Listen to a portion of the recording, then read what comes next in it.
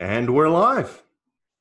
Welcome back to The Future Of. I'm your host, Jonathan Narvey.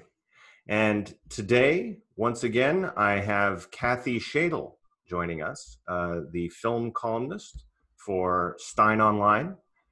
You can check out her columns, Shadle at the Cinema, steinonline.com. So I'm so excited to be talking about, once again, the future of culture and politics. We have a lot to talk about today, and we're going to be talking about politics and culture through the lens of film, but not exclusively through that. Kathy, how are you doing? I'm doing well. Thanks for having me back. Just for those who didn't listen to our previous conversation, or may be a little unfamiliar with your work, can you give sort of a Coles Notes version of who you are? Sure. Let's see. I started blogging before blogging was a thing back in 2000, and I've written for a variety of publications like Tacky Mag. I used to write for Front Page, many places. And Mark Stein, the great author and broadcaster, he and I sort of became friendly during the whole human rights tribunal mess that we had going on in Canada about 10 years ago. And I started writing movie columns at his behest over at his website about a year and a half ago. And so every Saturday I have a new one. And that's really the main thing I'm working on these days. Very good, very good. Not to get into too much detail on that, but as I recall, Mark emerged very much victorious in that landmark legal battle. So he really did. It was a costly fight for Maclean's. I think it was $2 million in legal fees. Whereas, of course, the plaintiffs get all their legal fees paid by you and me, by our taxes. So that was exciting.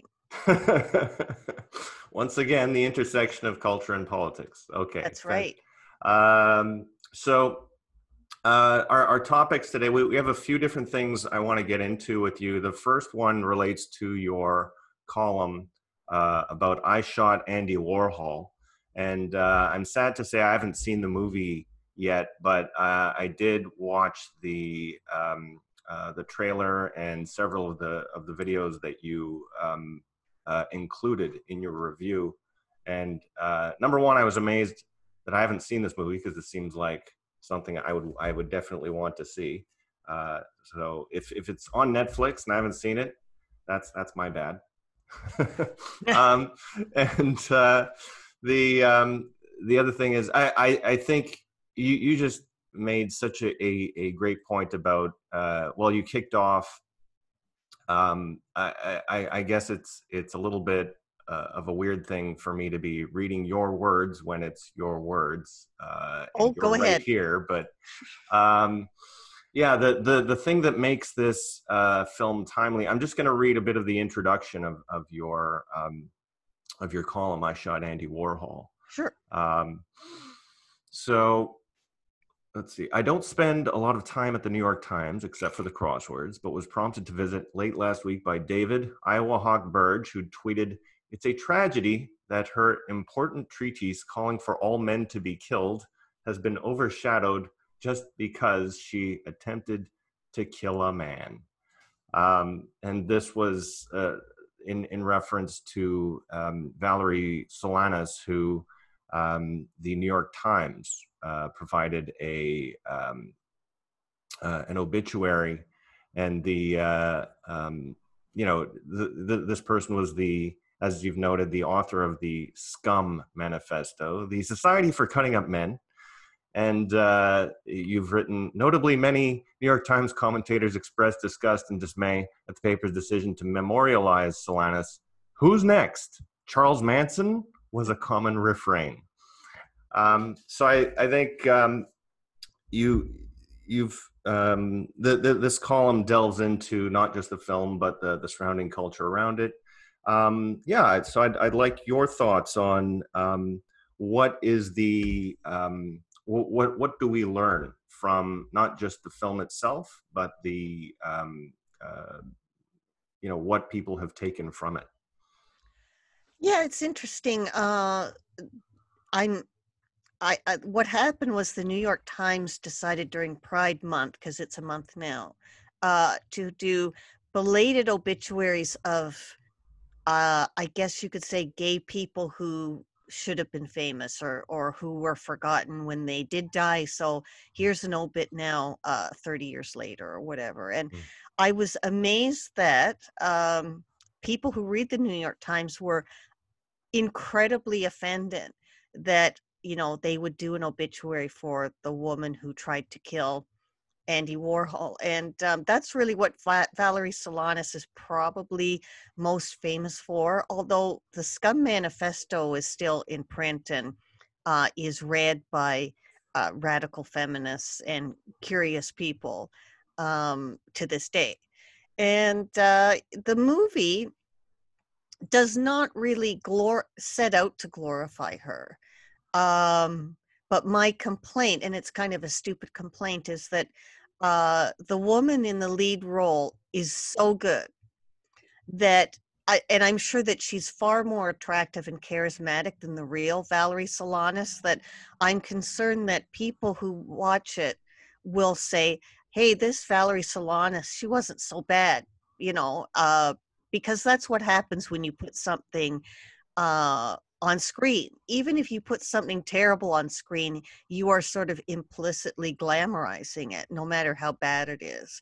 And so that was one concern. But I mean, as a film, especially as a first film, I have to give the director credit. She managed to do a really good job.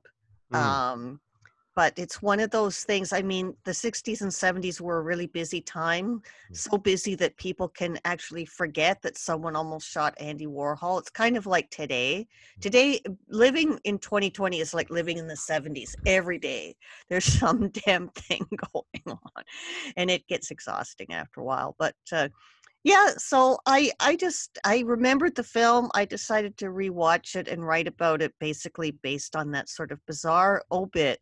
And what I thought was the kind of hopeful sight of New York Times readers actually being appalled by something. Mm, mm. There's some interesting things that you touched on there. Number one, your observation that yes, the actor who or actress who plays the role.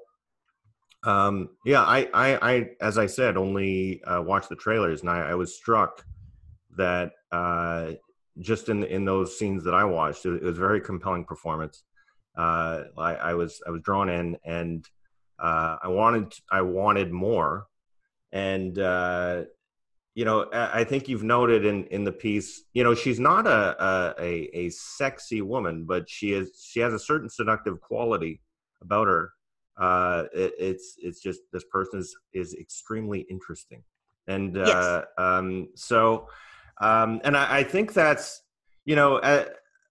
I guess it is a credit to the filmmakers. I have no idea what this person was like in real life, but the best villains are not sort of cookie cutter evil for the sake of evil folks, and of course she's not the villain of the piece. I suppose she's more the anti-hero of the piece, although That's very true. Yeah. yeah. Um, and when you're watching it, and I guess if you're female and you're in a certain really bad mood, you can read the Scum Manifesto and kind of find yourself going, well, yeah, especially if you consider women's role at the time. Mm, It's not that she didn't raise some valid points, but then to just go off and, I mean, she clearly had untreated mental illness, which, as I said in the piece, um, what a shock considering her really unpleasant childhood. And in those days, I don't know how far things have progressed, but when the big advances in psychiatry were things like lobotomy and electroshock, it's probably no surprise that she ended up not getting any better. So her paranoia eventually got the better of her. She concocted a bizarre idea in her head that Andy Warhol had stolen some of her ideas, and she was going to get him. And it's very sad, and it's kind of a human tragedy. I'm not Mm. saying I have a lot of sympathy for her, um, but that it was just another day in the 70s. Mm. As an aside, I can't imagine. I mean, I'm not a licensed psychiatrist or anything like that, but I just can't imagine how electroshock therapy would be used to treat someone's paranoia. Being tied down to a table and subjected to electric shocks. I gotta say that would make me a little less trusting of my fellow human beings, but there must be some kind of a methodology to their madness. I think it's actually making a comeback because, as you can imagine, it's not as primitive as it used to be. And so I'm not an expert on that either, but there are people who say that, used properly, it can be helpful to a small number of people. But that's the problem with trends in medicine or in anything. Yesterday's cutting edge, uh, you know, oh, how were we to know it would be so terrible? We look back and think about how bad it was, but at the time that was what was cutting edge. And it's kind of important to realize that when Mm. people say the science is settled, sometimes maybe it isn't and it shouldn't be. Right. Yeah. Well, interestingly, I think I mentioned Douglas Murray in our last podcast. He had a line about this. I guess from an opposite take, not about electroshock therapy, but this was in relation to the idea of giving testosterone to 4 or 5 year olds, or essentially, and designating young children as trans. And he apparently had been talking with his editor, and his editor had a line something like, in every generation, you'll look back and you'll think, what were they thinking? What Exactly. madness was? And so the thing to think about, the next thing to think about is, what is it that we are doing that is that the generation of the future will say about us? What were they thinking?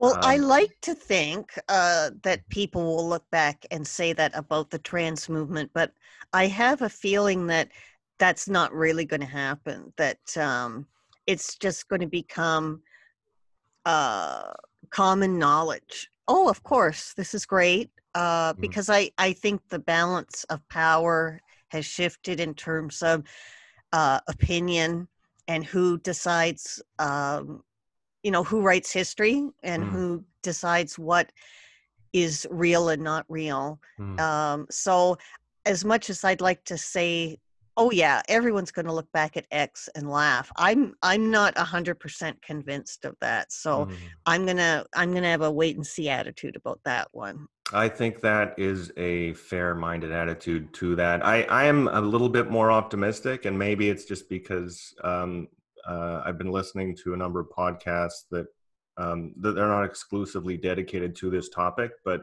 I've noted a few trends. Number one, lawsuits seem to be in the Yes. offing, Yep. and just the consequences of early treatments, changing the chemistry in young people's bodies, making them infertile, rendering their genitalia, they'll never, uh, you'll have boys who are stuck with evidently small penises and for their entire lives. Yep. And who knows what kind of mental consequences going on. So it may be that the reality of the situation just overwhelms the ideology at some point, but we'll see. I hope so. Mm, mm. So sorry, that was a bit of a tangent, somewhat related. I wanted to just sort of close the loop on this talk about I Shot Andy Warhol with you. You mentioned that a few times that we're living in the 70s. Can you explain what you mean by that? Well, I just remember being a kid in the 70s, and every day there was some horrible thing going on, like every single day. Hijackings were a huge deal back then, and Patty Hearst being kidnapped, and Watergate, all kinds of environmental freakouts going on. And a guy has a book out now. One of my hobby horses is the Hard Hat Riots, which is finally getting some attention. And that was the day after Kent State. It's rather cinematic, actually. A bunch of hippies went down to Wall Street to protest the Kent State shootings and were met with the very angry, hard-hatted guys who were then working, ironically, on the World Trade Center. And a huge riot broke out, which was almost disappeared by the mainstream media. But I happen to know a guy, a now ex-communist, who was the photographer there, and he has a lot of photographs of it. And in today's social media, of course, that would be everywhere.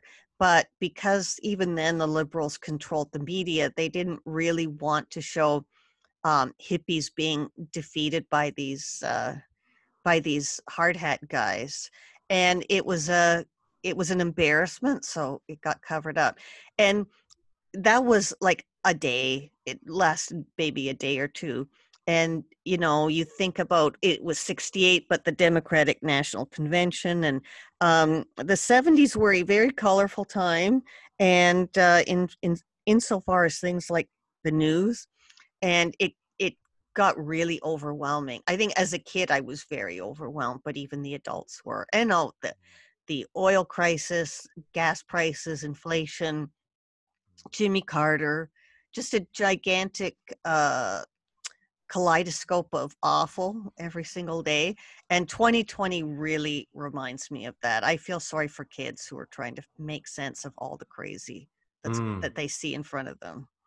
Yes. Well, 2 points. First, as you said, it's I don't know if that it's history repeating. I'm sure you would agree, or I think you would agree. History repeats, but not always quite in the same way. It's never Right. quite the same. So, where you had hippies versus construction workers. I think it was last year, or maybe it was this year. I can't remember.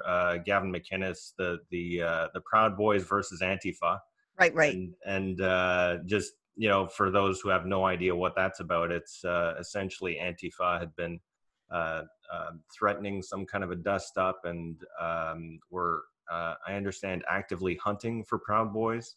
And chucking bottles of urine at them, and starting a fight. They got their asses kicked. Yeah. And none of the Antifa folks were ever charged, I don't think, but I believe several of the Proud Boys in that altercation went to jail for several years. Yeah, exactly. So, and you also talked about the bias of the media. I think, just to touch on that briefly, I think some listeners may have an understanding that, if anything, look, newspapers, magazines, radio, TV, these are all companies, corporations. They're clearly right wing because they're about making money. That's sort of the surface level of it. Or if they've done any kind of research, very surface level, they might think, maybe it's a 50-50 split. But to those folks, I would say, just sort of name a newspaper that, or a media outlet that isn't Fox News or the Wall Street Journal. Or of course Rebel, which most of them won't. Most folks are sort of conflicted about. Like I consider it obviously news media, but a lot of folks in Canada and the U.S. would just be like, this is. It's not news. It's something. So it's its own category.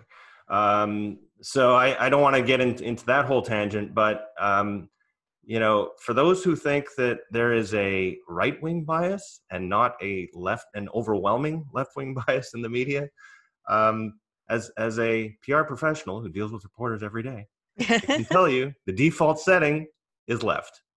Well, it is, but they think they're moderates. Mm. That's the thing that always gets me, is that if you ask them, they'll say, "Oh, I'm a middle of the road kind of guy," because of course they think that because all their friends are the same, so they figure they must be middle of the road. Mm. How can I be a radical or a leftist if everyone I know, like that is the anti-definition of fringe, everyone Mm-hmm. I know. Um, so I think that their bubble prevents them sometimes from being brutally honest. Mm. And and it makes me think of the whole Liberal Party. I mean, Canadian values, like, to them, it's just taken as given that immigration is good, multiculturalism is good, diversity is good. The idea of saying any of those things aren't is like saying the earth is flat. Like, they cannot um, wrap their minds around that, or the idea that there are people who don't agree with that, or that there are people who don't agree with that who are intelligent. Mm. So yeah, I think when you're always talking to yourself in your bubble, and this can happen on the right too, but the right, as you say, aren't the people who are running everything. I get a kick like you do out of the Fox News people. Yes, and you know, okay, Fox and they never have an answer. um, so good, so good. We could record an entire other episode about just media bias, but I did want to get into your other column, Pontypool. Um, and I this is I'm embarrassed to say this is another film that I haven't seen yet, but Well, it is I've been Canadian, so that's going to happen, right? well, the thing is, I was actually aware of it when it came out, but maybe because it was Canadian, it had limited distribution in theaters, so I didn't see it at the time it came out, and then I just sort of I was actually looking for it on Netflix last week because I wanted to prepare, and instead I was reduced to just checking out the trailers again. The reason for my interest. Yes, number one, it was Canadian, but that's not necessarily a reason to watch it. I'm sure not every American wants to watch every single American film. Right. The But I am a big fan of zombie movies and zombie TV shows. So it caught my interest at the time. That I guess like this is way before Walking Dead came out. So I was a fan of like the Night of the Living Dead and that series. Um, so, anyways, the movie itself is actually not just about cannibalistic zombies. In fact, I don't even know if they're cannibalistic. Well, why don't you tell me a bit about the film and what it means? Well, what it means, you'd have to get Tony on, the writer, to maybe give his idea of what it means. But Tony Burgess, not to be confused with Anthony Burgess, by the way. Tony Burgess is a Canadian writer, and what happens is it's a very small radio station, the only one in an incredibly small, very isolated, small, snowy Ontario town. And the DJ, who is kind of a um, Imus knockoff, this is his last gig probably that he's ever going to have, because he's been fired from every place else. And they're sort of semi-stranded in this snowed-in little radio station, and start getting reports from the weatherman about weird behavior in the town. And I guess, to make a long story short, the idea behind the movie is that language is the virus. There's always a virus in a zombie movie, and some guy in a white coat says a bunch of stuff that, quote, explains it. And it's just an excuse to have the movie. Whereas the theory here is the whole idea of the movie. Is language a virus? And I think, if it had been made today, um, it could be a lot richer. But, I think this idea is an old one. I mean, that gossip is a virus, that it isn't just words, that you're actually doing harm to people and yourself if you gossip about them. William S. Burroughs talked about language being a virus back in, I guess, the 60s or early 70s. So the filmmakers, Tony Burgess, etc., set out to kind of explore this. Can words be contagious? I mean, we look at something like Twitter, and you see how words can escalate into uh, actual fights and a lot of hatred, a lot of, the addiction of saying certain words over and over again, the way that a lot of social justice warriors, um, I think they mood alter by using jargon. And I think people in professions that use a lot of jargon, like businessmen and that, one of the reasons that we can't get rid of that weird business jargon of things like, oh, what's the one that was really big a few years ago? There are always these catchphrases in business that go in and out of fashion. I think it gives people kind of a weird rush to speak that way.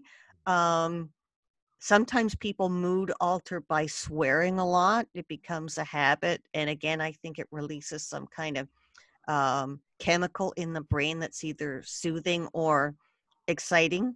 But for whatever reason, words have a lot of power, and this is what the movie is trying to get at in its very low budget, um, almost experimental theater kind of idea.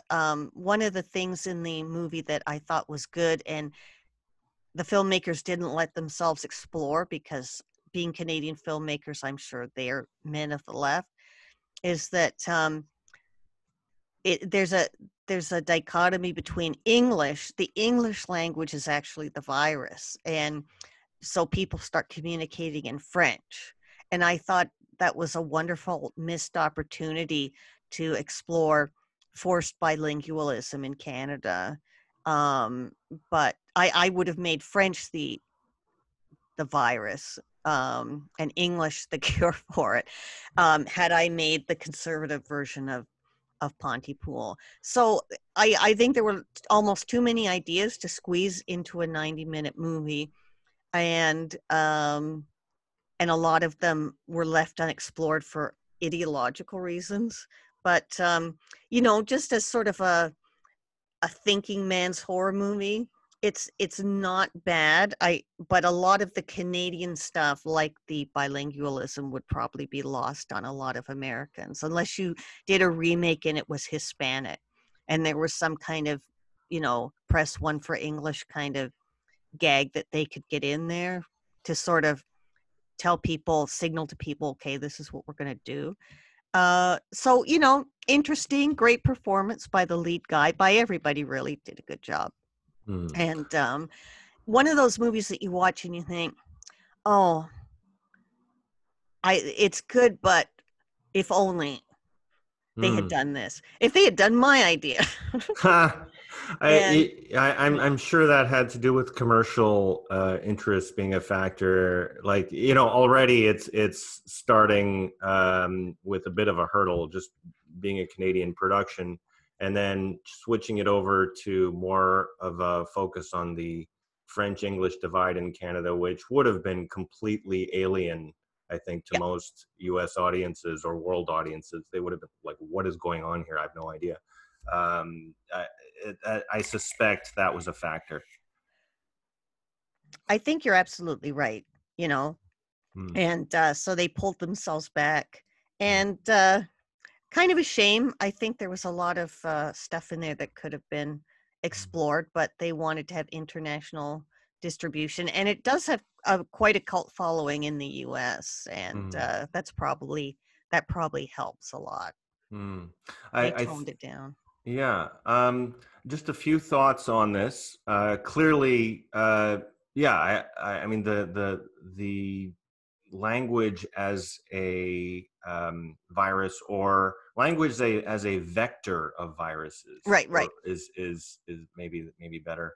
I'm sure they weren't the first to think of that, but this reminds me of a talk or a podcast. I'm sure Sam Harris has made this point a number of times, but I thought it was funny the way he put it. Something like it was something like, if you were to speak in an auditorium full of, say, 100 people or several hundred people, um, just based on the habits of the human mind, brain chemistry, the how they're feeling that day, whether they're inclined to agree with you in the first place, um, a certain segment of that population in that auditorium is going to hear the exact opposite of what you just said.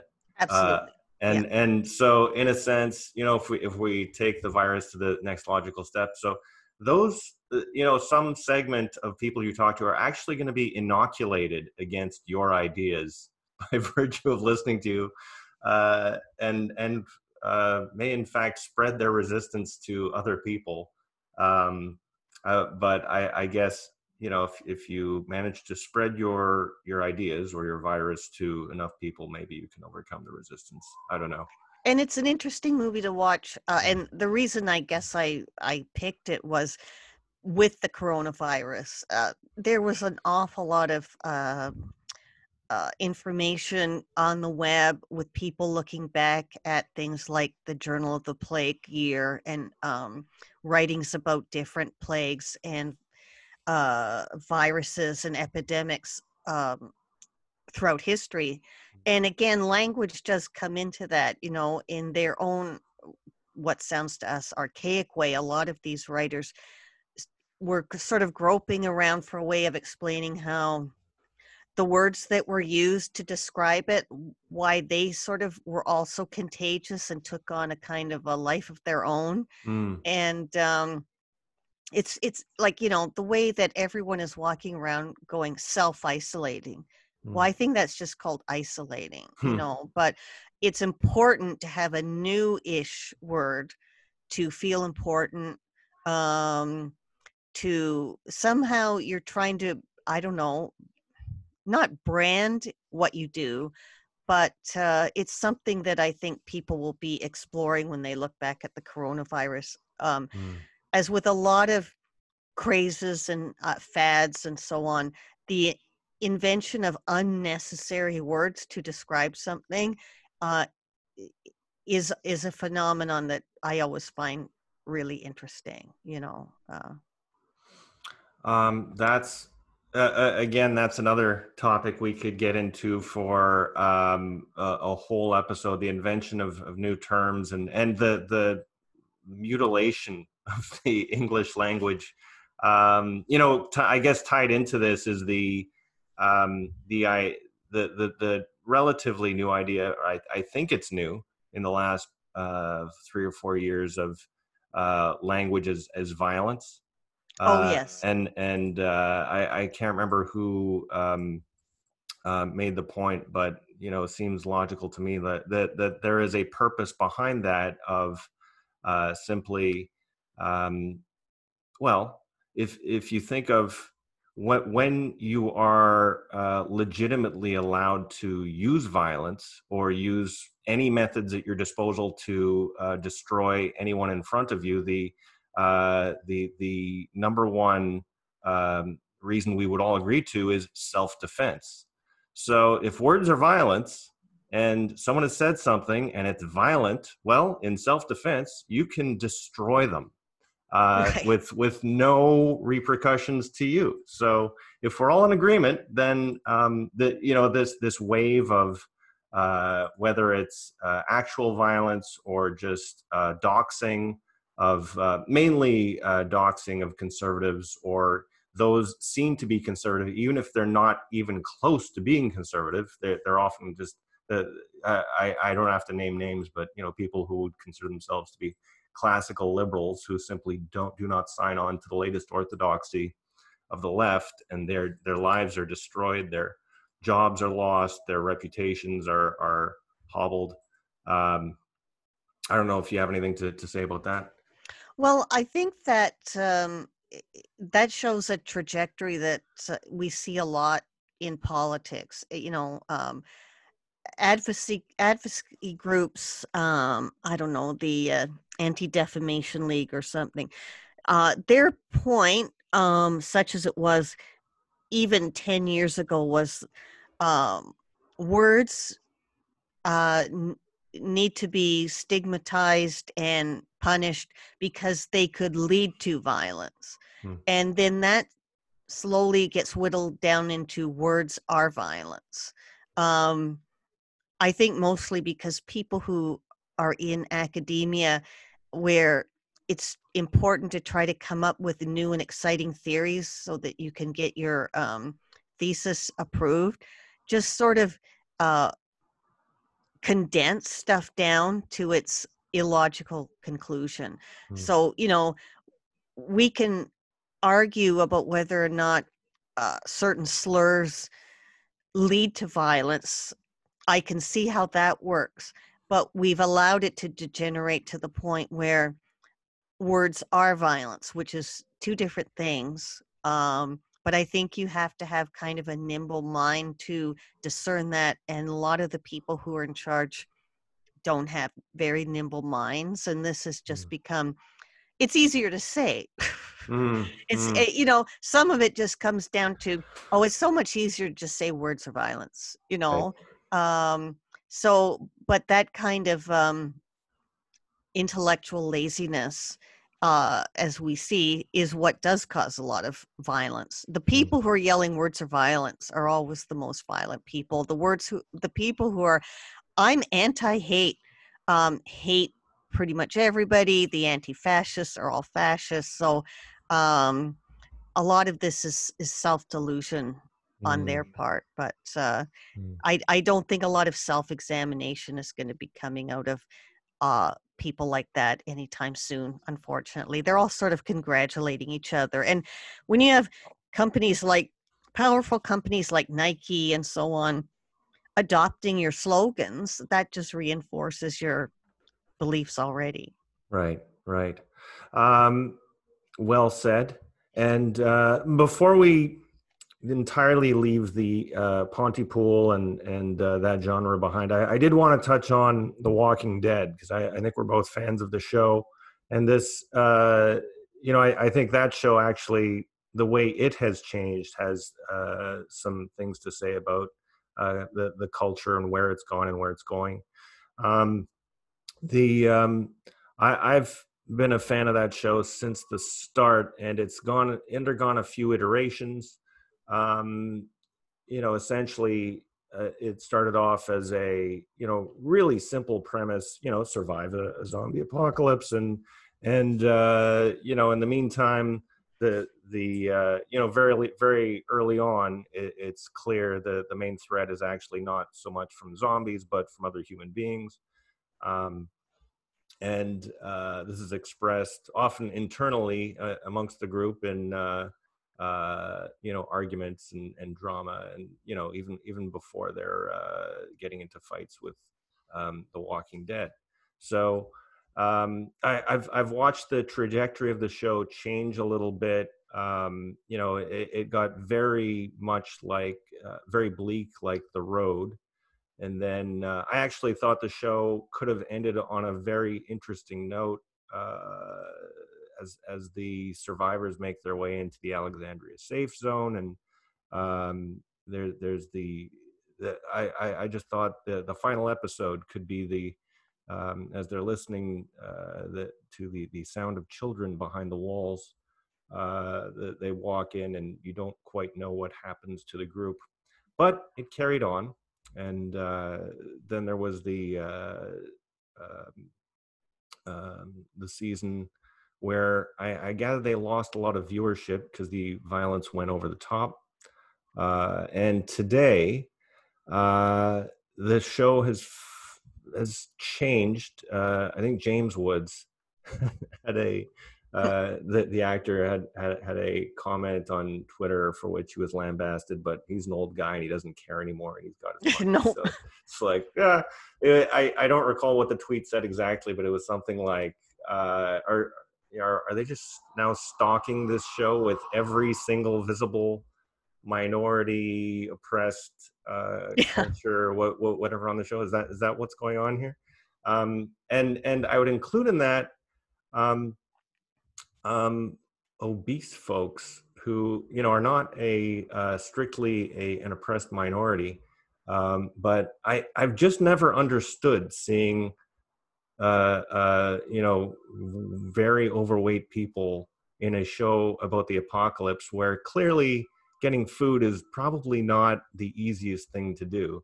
That just seems, I always get this, I break the immersion of the show, and I know I'm watching a TV show when I see a fat person on The Walking Dead. Well, wasn't there a really fat guy on Lost? Yes. Which Yes. I didn't watch, but all I knew was that there was fat guy on Lost and why. Yes, well, they actually did explain that. Oh, I watched the show. There was this bizarre thing where these mysterious people would be parachuting supplies onto the island, and this fat dude remained fat because he was the guy who kept finding those stalks of peanut butter and cereal and potato chips, and he just oh. wouldn't share them with the rest of the group. But nobody ever said, why are you fat? Like, They brought it up on the show. yeah, you would think. And in fact, they tried to help him lose weight, which, really shouldn't have been an issue. It should have No. just happened naturally. It's like, geez, wow, I guess it really is a glandular problem. Yeah, that's right. Anyways, not to pick on overweight people. It's a cross. No, but I just don't in have the to do. context of a certain plot line, you have to ask yourself, this seems weird to me. Yeah. So I don't know. That was sort of a meandering. I guess the problem is I've been watching the show for 10 years and I never had anyone to talk about with it. So I just sort of let fly. But if you have any thoughts about the show Well, and what it means to the broader culture. it's my understanding that the sort of multicultural aspect of the show comes from the original comic. So I don't really think I can criticize that. And in fact, I call it my weekly exercise in multiculturalism. I quite enjoy the fact that, everybody is kind of getting along when they're getting along. And what I used to think was funny, and this is quite a few years ago, was that they did some kind of survey where they said, it turns out that in red states, The Walking Dead is the most popular show. As we all know, this is because it's an allegory about white people killing illegal Mexican immigrants. And I'm like, wow, you have never seen this program, have you? Like, you live, like, talk about living in a bubble. If you believe that that is what the show is about, you live on another planet. Like Yeah. Okay, allegories are great, and I'm willing to hear out people and their theories about this is an allegory of something. No, in this case, you are so stupid and bigoted. Oh yes, because I yeah. No, I don't think anybody's race has been an issue since that one funny bit where, early Daryl, as opposed to now evolved Daryl, says, so are you Chinese or something? Oh yeah. And he goes, I'm Korean. So then 2 episodes later, his crazy brother shows up and goes, who's the Chinese guy? And Daryl says, he gets really puffed up, he's Korean. and like, that was it. I think that was in season 1. It was hilariously funny. Yeah. And that was the last time anybody said anything. Yeah, well, I see this. That's funny because I noticed that with I play video games sometimes. There's a series called Fallout, another post-dystopian or post-apocalyptic dystopian kind of a setting, and you can choose your character and make them whatever they want, of course. And there's, people of all racial backgrounds, presumably, and it's just in every iteration of that video game. Yeah, race is not an issue. No, no one cares. Nobody cares. If you can pick up a gun and defend yourself and defend your friends, we want you on the team. Now, I don't know where things stand now, Mm. because let's face it, attitudes do evolve at a really rapid pace. But Mm. it's my understanding that in the Walking Dead fandom, like if you go to a convention, they have Black people dressed as white characters. They have white characters dressed as Black characters. I don't even necessarily mean wearing blackface. I mean just putting the dreads on and I'm the king, right? With a little tiger or something. Right, or Morgan. And Yeah, nobody okay. says, is like, I wasn't there. I'm just saying, it seems to me that nobody gives a rat's ass about this. Now, I don't know what conventions are going to be like when everything else opens again. There might be some kind of Black Lives Matter aftershock freak out about people doing this, in which case that would be really too bad, because I thought that was adorable and encouraging, and everyone was having fun. I'm sure someone will come along to wreck it if they're not already plotting to do so. But yeah, I often get a kick out of what people who don't watch X think X is like, and how stupid they are. Yeah, I wanted to pick up on a few threads that you left there. Number one, just, with the coronavirus hitting us and we're all locked down, and I mean, we're not in apocalyptic times, but this is a fairly, I can't say dire, but it's not a happy time for a lot of folks, Right. and it's probably one of the unhappiest times in for as long as we can remember. And I sort of thought, well, maybe this is one of those times when humanity pulls together, because, okay, we don't have an alien invader threat, but we kind of do, in the sense that these are microscopic viruses that are attacking all of us, and let's just, we're all hunkering down together, and let's feel a sense of solidarity, which lasted about 5 minutes. Right. Or the racial how do I put it, the civil unrest and protests over supposed white supremacism, and like this all kicked off seemingly out of nowhere. Well, not exactly. I mean, there have been many people making the argument. I won't say making the case, but maybe making the claim that there is systemic racism in our society.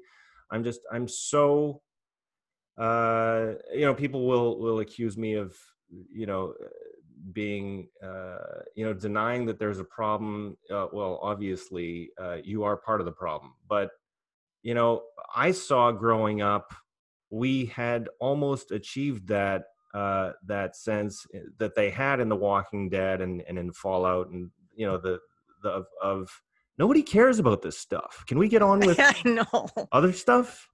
And it's such a distraction. It's something. It's like the number of cycles in people's brains that people are devoting to this nonsense. Like if you look at the data of, for instance, with the slaying of George Floyd by that psychopath. Well, actually, I don't even know, because I read parts of the transcript, which I'm of the arresting officers with Floyd, and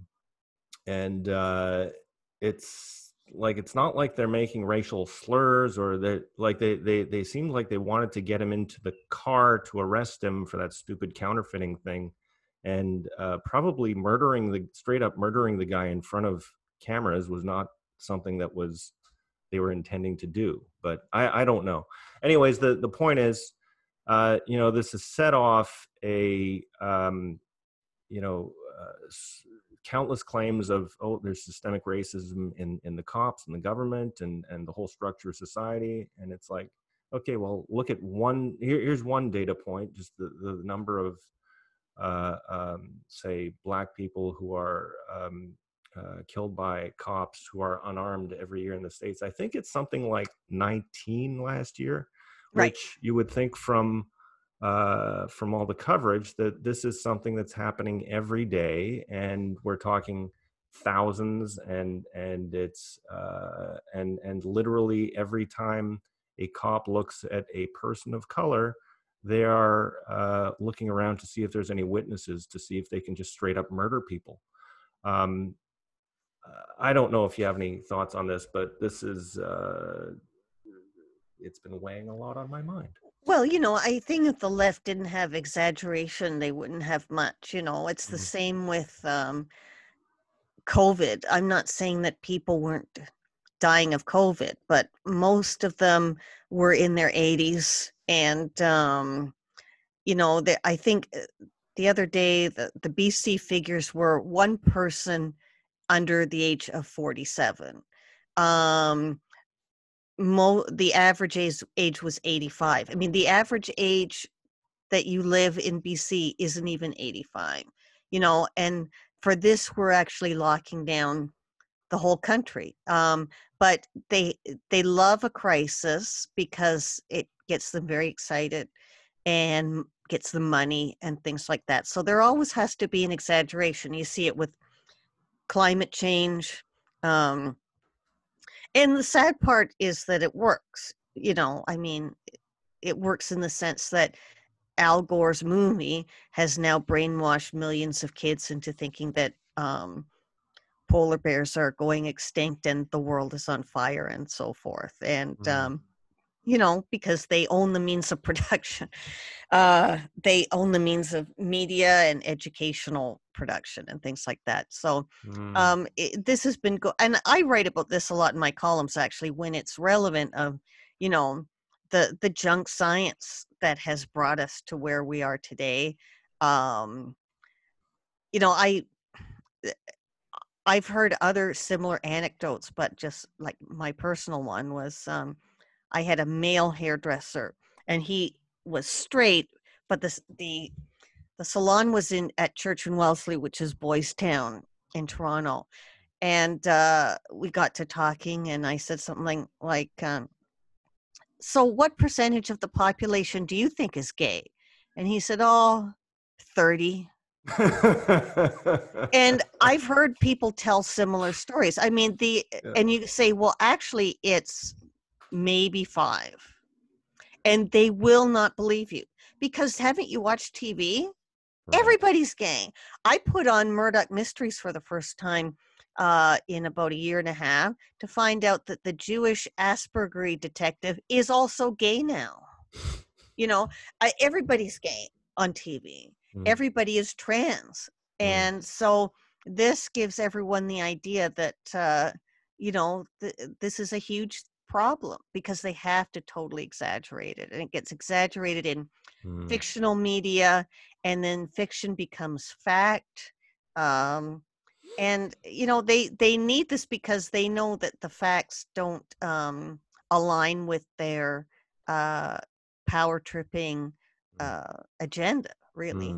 So I think this is an excellent place to segue into the final thing I wanted to talk about, which was how conservatives, and I should, I'll preface this by saying this isn't a conservative podcast, but right. I do have a conservative commentator on the podcast with me right now, so this is the time to get into it.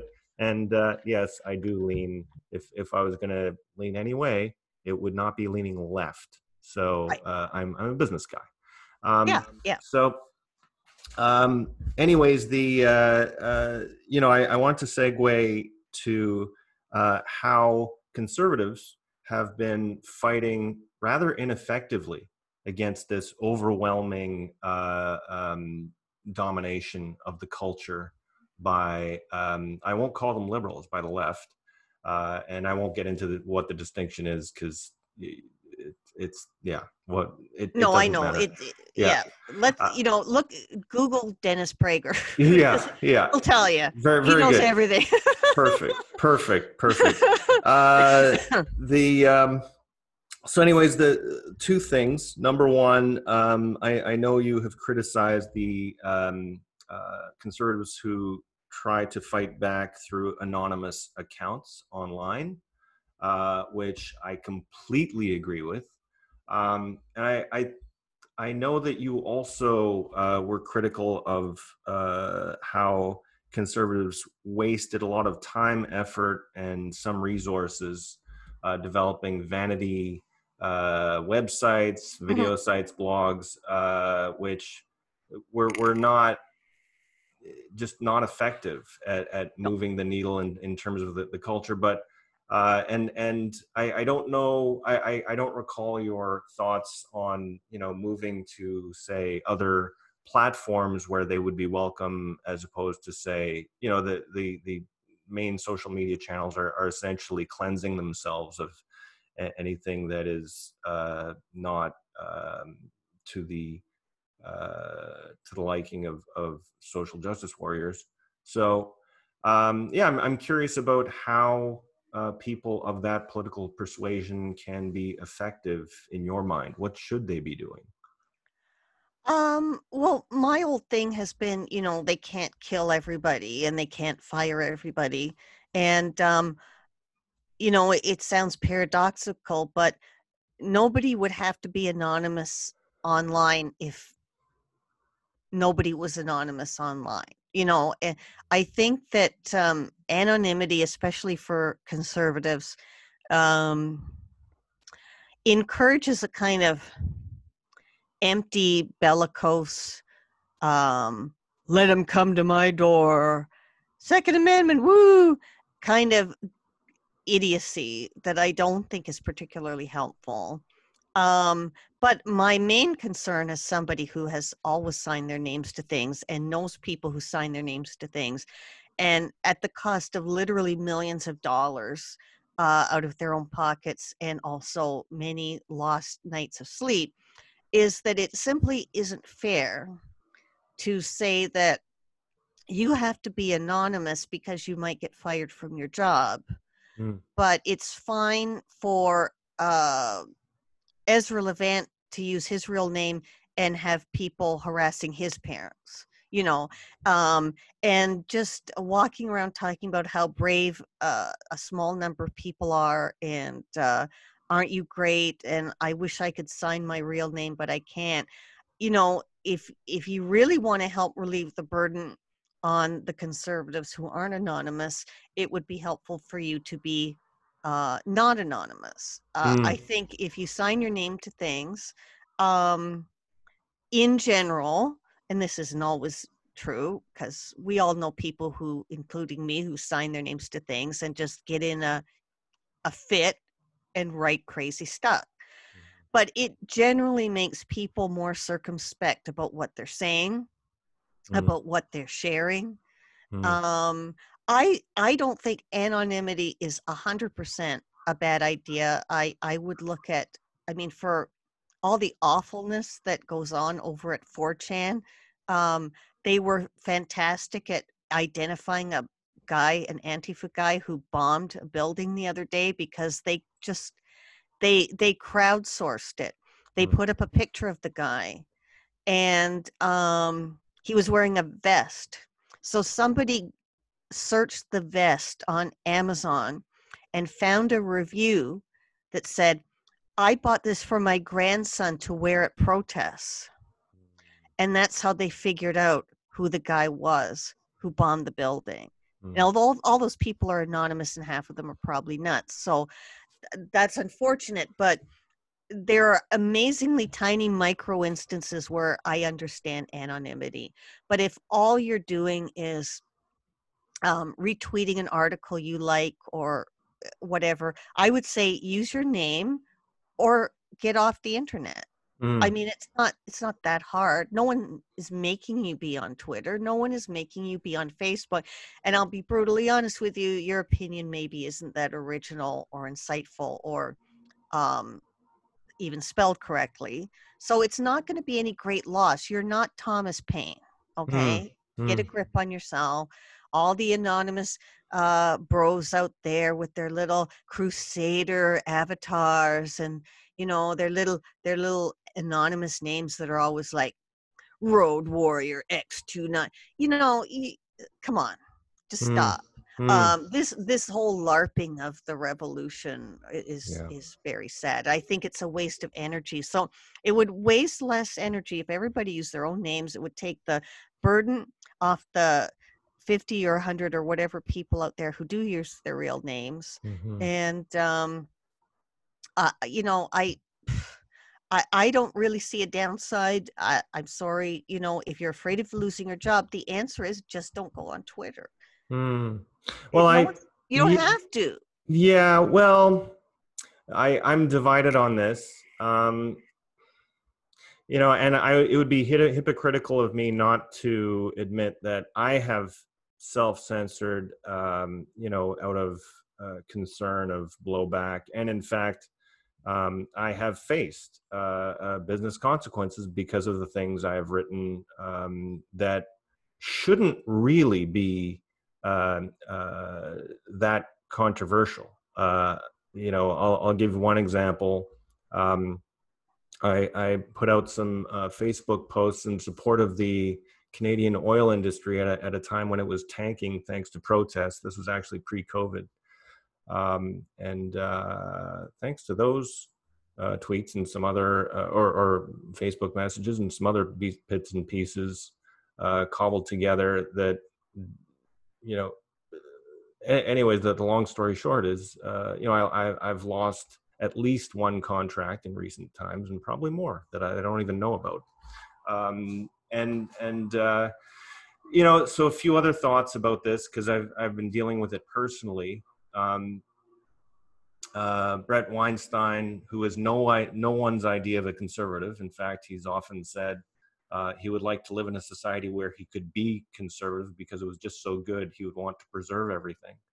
Um, he's talked about how those who step aside and silence themselves and don't speak out are not.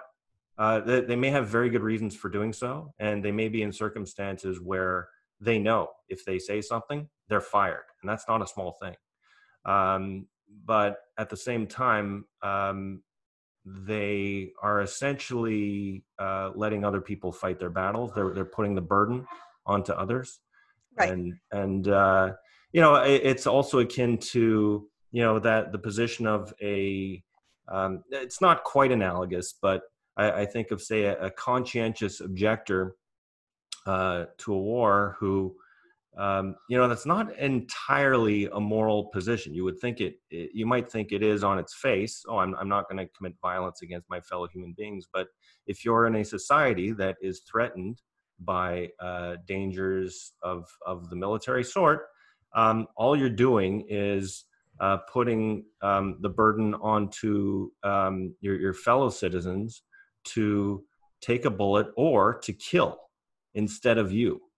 Well, Um, yeah, I mean, that was Robert Kennedy's point in a mm, really good speech to a bunch of college students. He mm, said, oh, you're all fans of mine, but how many of you are draft dodgers, or how many of you did XYZ to get out of the draft? mm, Do you realize that because you did that, more blacks, more poor whites in the South are the ones that are being shipped overseas? mm, So think about it. mm, mm, See, like, okay, so your point was that you said something and then there were consequences, and I agree that those consequences are absurd and totally shitty.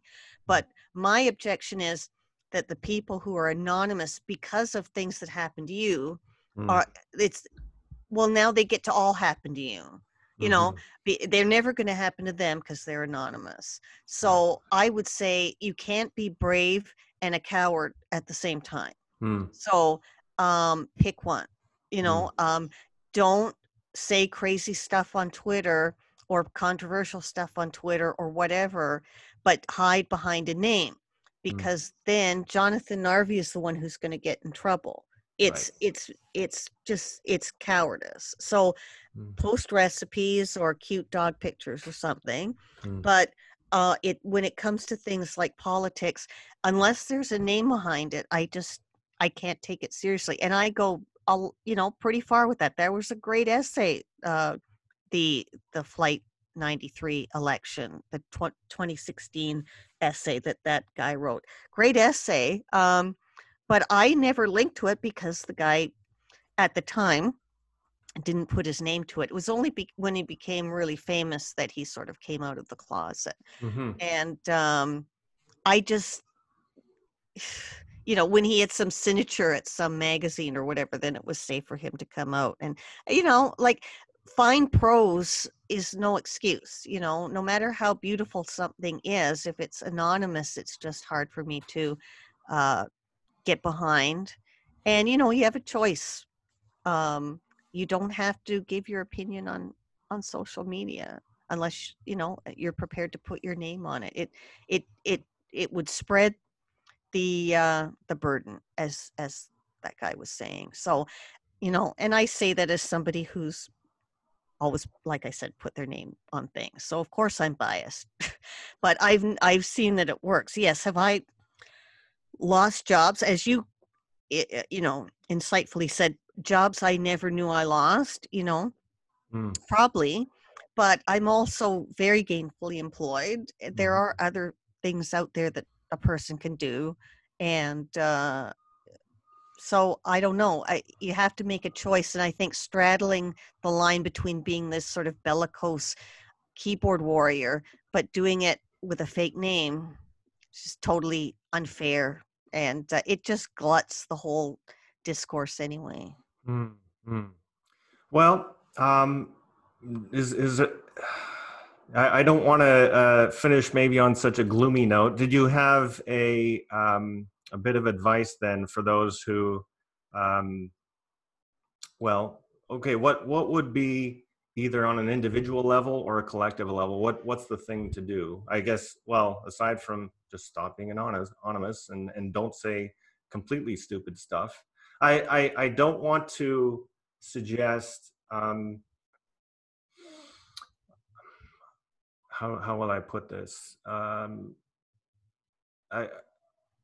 you can't defend yourself against a dishonest critic, and there are some people who will go after you no matter how reasonable your position is. They will just infer whatever insane meaning into what you've said. But I guess the idea is just be smarter about what we're saying. Given that there's such a domination of the culture from a certain side.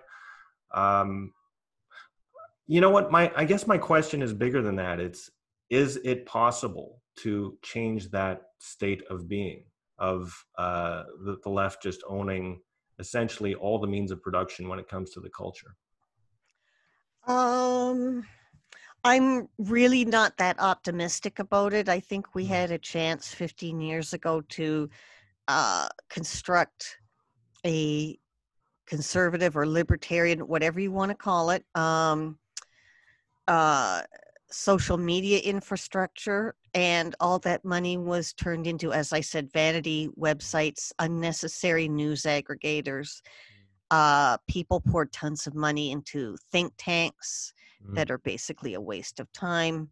Um, and so I think we might have missed a way of doing that. It looks like the only thing that's going to work is some kind of trust busting thing, which I have mixed feelings about when mm, it comes to social media. mm, Um,